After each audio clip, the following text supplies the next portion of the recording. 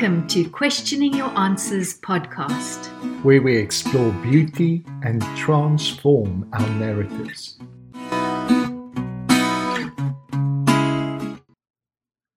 Last week, we began a conversation with Charlie Simonka, who has an amazing journey. And we started looking at some of the fundamental questions or answers that many of us have held in our Christian upbringing, and how so graciously God introduces questions that opens us up to new meaning. But I was so excited about where this journey was going and where we're going to get to today. And that is that this journey doesn't just change us in theory or theoretically, but it does a deep, deep work. Welcome, Charlie, back to the podcast. And we just want to hand it over to you to continue with this story. Well, thank you. And I'm glad to be here again, talking to you guys. I guess the 2 years for me are actually a miracle. I could call that a miracle. And I wouldn't necessarily call it a supernatural miracle in any way. I would call what's happening to me in the last 2 years spiritually, emotionally, mentally, and now even physically, and I know we'll get to that at some point, I would call it a process systems miracle.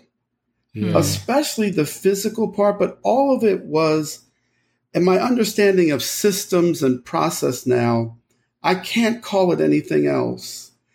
And again, this miracle really just didn't begin with what has happened recently physically. It began, as we were talking about 2 years ago, when I made a decision, a decision to enter Mimesis Academy. And it just shows you really how important our choices and decisions really are.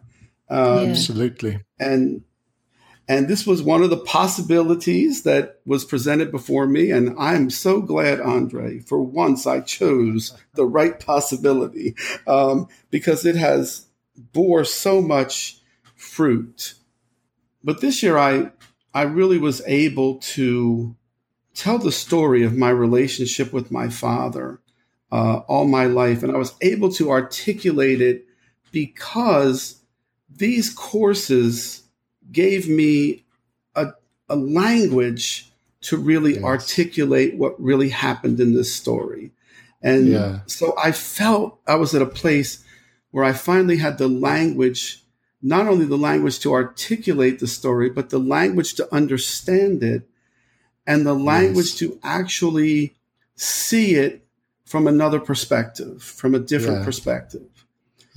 So, and that story... Because very, very often it's those parts of our story that we can't articulate, that we can't speak about, that remains unresolved. I know in some of the, psychological schools, they would actually speak of trauma as the unspoken. Yes. It is something that is so overwhelming, so surprising, so beyond the boundaries of our language that it remains unresolved. So finding new language is something that deeply transforms our reality. And sometimes, the process of finding new language means that we need to let go of the familiarity of the language that we had. Absolutely. Well, it was our relationship was just very rocky from the beginning with my father. And of course, I came with the new language and the new way of looking at things. I came to understand why my father was like that he had a father that was like that. And so it just kind of passed down to him. He didn't know any other way. And, but my heart wasn't in that place all the time to even look there or go there or try to understand things from his perspective, because I was so hurt and angry with some of the things my father did. There was one specific incident, and I told this story in Mimesis. When I was 16 years old, I started to play the saxophone. And it was something that I was really good at. The music teacher was telling me that if I put time into this, I could be really good. But I hadn't told my father that I even was playing the saxophone. My mother secretly got this saxophone for me. And we grew up in a town that was all about sports and athletics. And if you weren't into sports and athletics, nobody cared what you were into. But I happened to be an athlete, my brothers also. So we were okay in the town with sports and athletics. But with my father, if you wanted to show some diversity and do something else possibly, it was hard for him to really handle that or to really understand that. And I remember the day I went to him and told him what the music teacher said and what I wanted to do. And I didn't have to give up sports. I could still play sports. I just had to give up one of the sports maybe to play the saxophone. And my father went into a rage about the whole thing. And it just shocked me. As a 16-year-old kid, my perspective of him going into a rage, I could not understand that at all. I did not get it. I was just so hurt and angry. I couldn't even process those feelings. But he took the saxophone out to the garbage and just threw it in the garbage and said, "You'll never play that again." Sure. And it was hard for a 16-year-old, I think, to even, like I said, understand that. So I had made up my mind that I'm out of here. When I'm 18, I'm just done and gone, and I'm just done with my father. I don't know what to do. I did so many things to try to please him and to try to make him like me. I mean, it's hard to fathom the feeling that your own father doesn't even like you. Wow. And, I think many people take those kind of things and project that onto God as their father, like what their fathers were actually like. And they see God the same way. But the years went on, and oh my goodness, we just did not have a good relationship, and there was always tension and always anger. Yeah. And I remember I had sort of just given up on having any kind of relationship with my father. And then one day, my brother calls me and tells me, "I've got to see this picture. I've got to see this picture." It's of my grandfather. Now, our grandfathers were both not alive when I was born. So I never saw my grandfathers. I never had any interaction with a grandfather. And we would all hear all the stories about my mother's father, but we never heard anything about my father's father. Nobody talked about him. Nobody said anything about him. We didn't know anything about him. We had never seen even a picture of him. Wow. Yeah. So I think my brothers and I thought that was very strange, also very abnormal, almost, to not even be able to see a picture of your grandfather. But my brother had got this picture from my cousin, and he said, you just have to see this. When I saw that picture of my grandfather, when he showed me the picture, I stood there for like 3 minutes in a daze, just looking at this picture. Because whatever Abba was doing in me at the time, I was just flooded with a whole new view of my father, and actually a compassion toward him. I was a very compassionate person. I just didn't have any for my father. I had no compassion. Yes. I had nothing for him.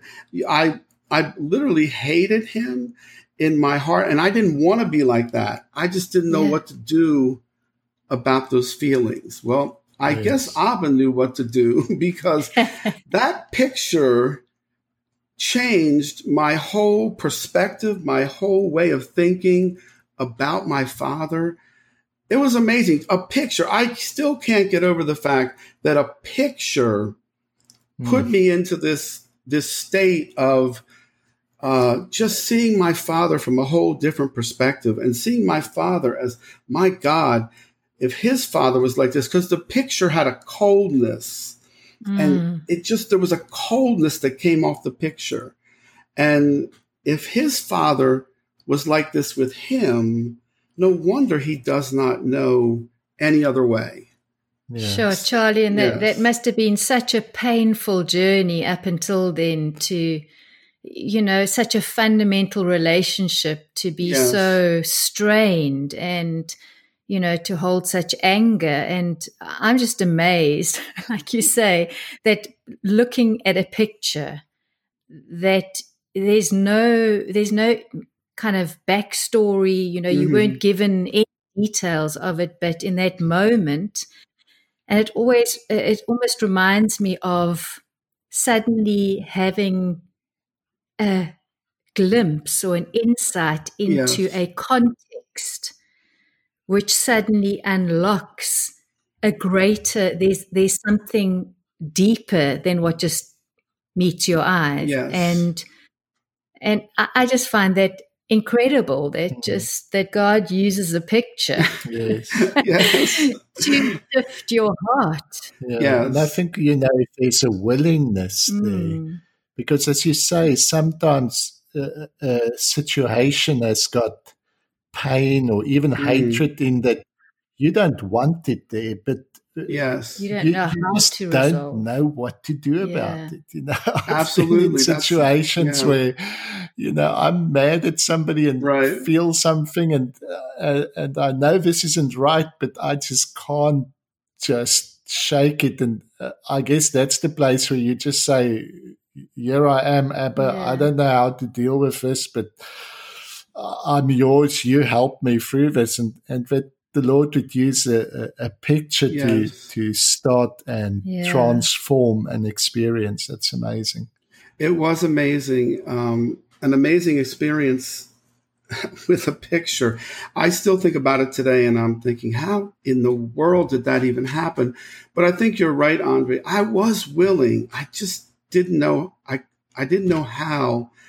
The feelings were so deep, and the wound was so deep that I didn't know how to deal with it. And I was a counselor in the ministry, and I just had no tools to deal with that. And then I have this. Now I might call that a supernatural experience, because it was like my whole perspective changed standing right there looking at this picture. And I'm thinking, when I look back on it, I'm thinking, well, that perspective was in me. I just couldn't apply it to this situation. I didn't know how. No. And Charlie, your father was still alive at this point. Yes. Yes. What happened? How did that change? Did it change your relationship with him, in real time? Yes, it totally changed the relationship, because I realized that I have to stop demanding and asking him to change. And I've got to be the one to change toward him. And that was one of the things that struck me looking at that picture, that I've got to change the way I see him and stop demanding that he change the way he sees me. Yes. Well, I started right away. I mean, it was like my father, we had 6 years together of a really good relationship. And how it started was that very thing, that I just changed the way I saw him, the way I addressed him, the way I did things that I know he would like. Like, I started to ask him a lot of questions. And my father liked people asking him questions. So I wouldn't even care if he asked me anything or did anything or even talked to me about anything. I just wanted to make him feel good that his son was asking him questions. And then I did that for a while. And then one day I was visiting him, and out of the clear blue, now you have to understand, my father never asked me a question in my whole life, never really asked me a question or how I felt about anything or what was going on in my life. And so, growing up, I felt pretty lost, that, I felt like I was behind everybody understanding things, because I had to go to the neighbors' fathers or mothers. So, but this was an amazing thing that happened. Out of the clear blue, my father starts asking me questions about, and he put it like this: what's going on with that church of yours, the Rising. I just started laughing at first. I'm thinking, my God, he's never asked me about that at all. Yeah. Or never even took an interest in what I was doing, let's say in the ministry or things like that. And so I answered the question, and he started to engage me in conversation and ask me more questions. Yes. And so me being the curious person I am, I had to ask him this. I said, Dad, I don't mean this in any bad way or any way, any critical way, but you really have never asked me questions. And I said, why are you asking me questions now? I just want to know, did something happen, or why are you asking me questions now? And he gave me the most beautiful answer. It changed our whole relationship and caused us to have the next 6 years a glorious relationship with my father. And it made up, in that 6 years, it sort of just made up for everything that took place most of my life. But he said, well, I felt so good when you were asking me questions. I wanted to give you the same feeling. And that just floored me. That just floored me that he would have, that his heart would be that soft to say something like that. And I realized, Andre and Marion, I realized my change toward him drew something out of him. Yes. Me loving him, no matter what, no matter whether he loved me back, no matter whether he ever asked me a question again. Yeah. I mean, me extending that to him brought something out of him that I've never seen before. And honestly, we went on for the next 6 years to have some glorious conversations, very playful at times. It was just all like it made up for everything. When I did my father's funeral, I only talked about those 6 years, and people thought I was talking about a lifetime. Sure. That is amazing. The way in which you described you thinking what your father wanted. And you, I think also now understanding the reflective nature of who we are. Ooh, yes. That you've given your dad something to reflect that he never had an example of before. As you say, he grew up in a family where, he reflected the coldness and the harshness of what he experienced. And for that compassion and for that interest to be reflected, he had to somehow find an example of way to do it. And wow. Well, that's awesome. I didn't know anything about mimesis or mimetic desire, but but I could look back on it now and saw that was absolutely what was taking place. My father was imitating me. And he was doing it because he felt loved, and he felt good about me asking him questions. And so what a beautiful example of mimesis. I mean, in a relationship. And it just taught me a lot of things, even just in general about relationship. That whole experience with my father. So, and even, what you described as your view of him was not to try and change him, that now this is this moment where you've had a change of heart. You want to get something back from him, but to just totally release that. I mean, what a precious gift you gave to him in his last years, to give him yourself unreserved, without any expectation of how he should react, how he should change, but to just release him. And, I used to have this demand that he apologize to me before I ever would speak to him again. But, there was nothing like that there anymore. I didn't need an apology. I didn't need any of that. And yet, I mean, what Abba did for me when he was dying, about 2 days before he died, he asked me to come closer because by that time he was sort of whispering and he wasn't very coherent. And again, I have to say, I didn't need this. I really didn't need this, what he was going to say to me. But he had me come down close to his ear. And he said, I want to tell you something. I should have never taken that saxophone away from you. Wow.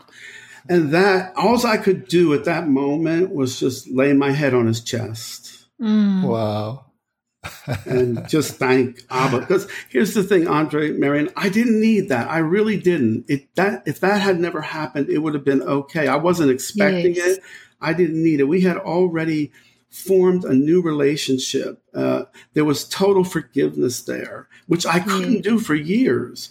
And that also happened from a picture. So our Abba is so full of surprises on how he brings things out of us in ways that are unimaginable. I mean, I could have never imagined that a picture would turn the whole situation around. But that moment when he was dying was just a beautiful moment. And all I could do, I couldn't even speak. I just laid my head on his chest. A precious gift to you. Yes. And Charlie, I just know that I'm just aware at the moment that people who are listening right now, that there are so many who have broken relationships, unresolved hurts and pain. And, without knowing what are the tools and there's no one size fits all answer to this in resolving that. But I know that your story has given hope that this is possible. And I don't know if, in the last few minutes, whether you could just give our listeners maybe just a last thought of how to put yourself in a position of being open to the possibility of reconciliation, to be open to the possibility of friendship being restored. Wow.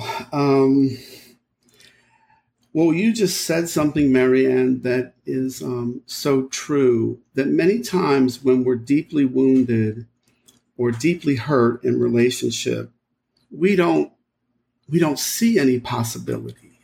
And that, I think that's our main problem, that we don't see a God who could still present us with possibilities, even for the worst situations ever. I mean, even for the situations that you just don't see any way for it to reconcile. And I think the only thing I would say is that we have to see our God, our Abba, in such a different way in order to really enter in to a place where he can provide us a possibility. I mean, I still, even in my hate and my anger, I still held on to God. I still would cry out to him, please give me a solution. Please give me something. And I wasn't using the word possibility then.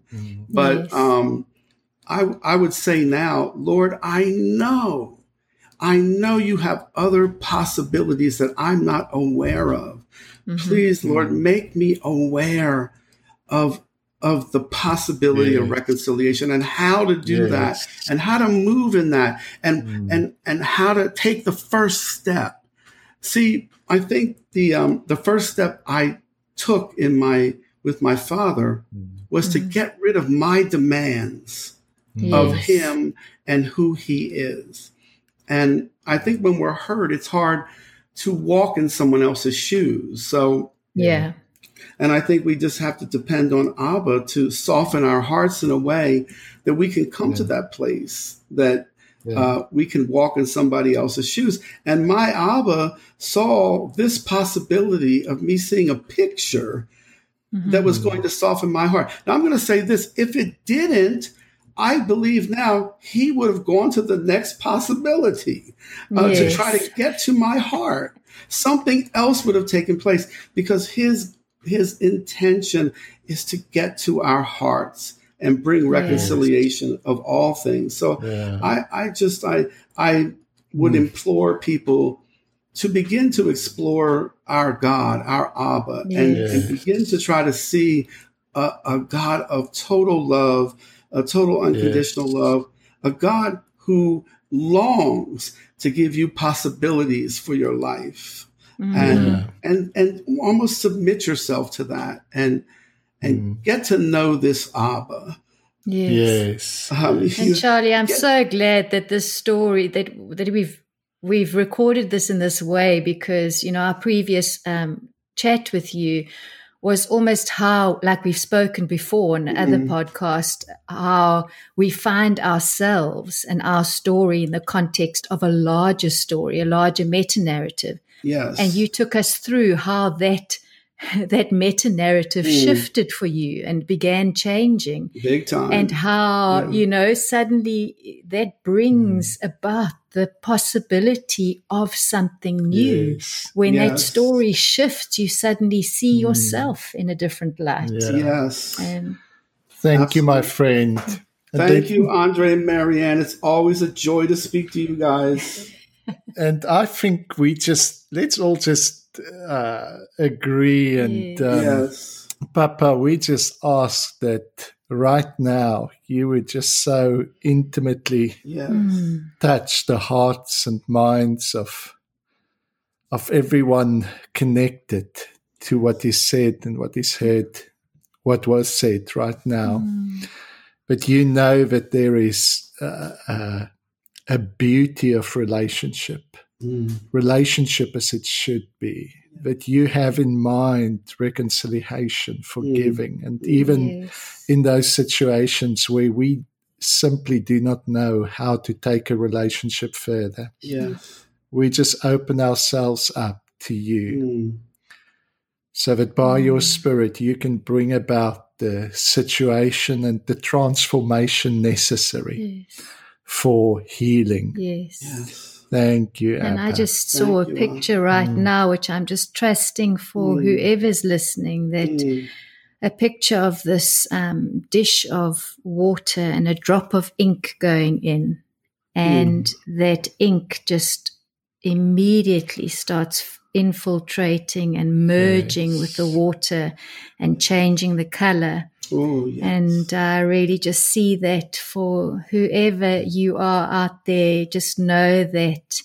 those possibilities are vibrating around you, that the ink is permeating, it's dissolving in that water and creating those opportunities for newness of life and newness of relationship and newness of connection. Yes. Thank you, Albert.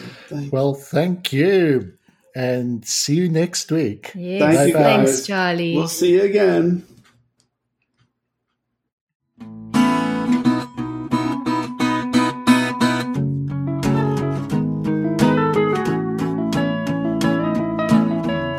Thank you for joining us today. And please don't forget to subscribe on our website, qyourapodcast.com.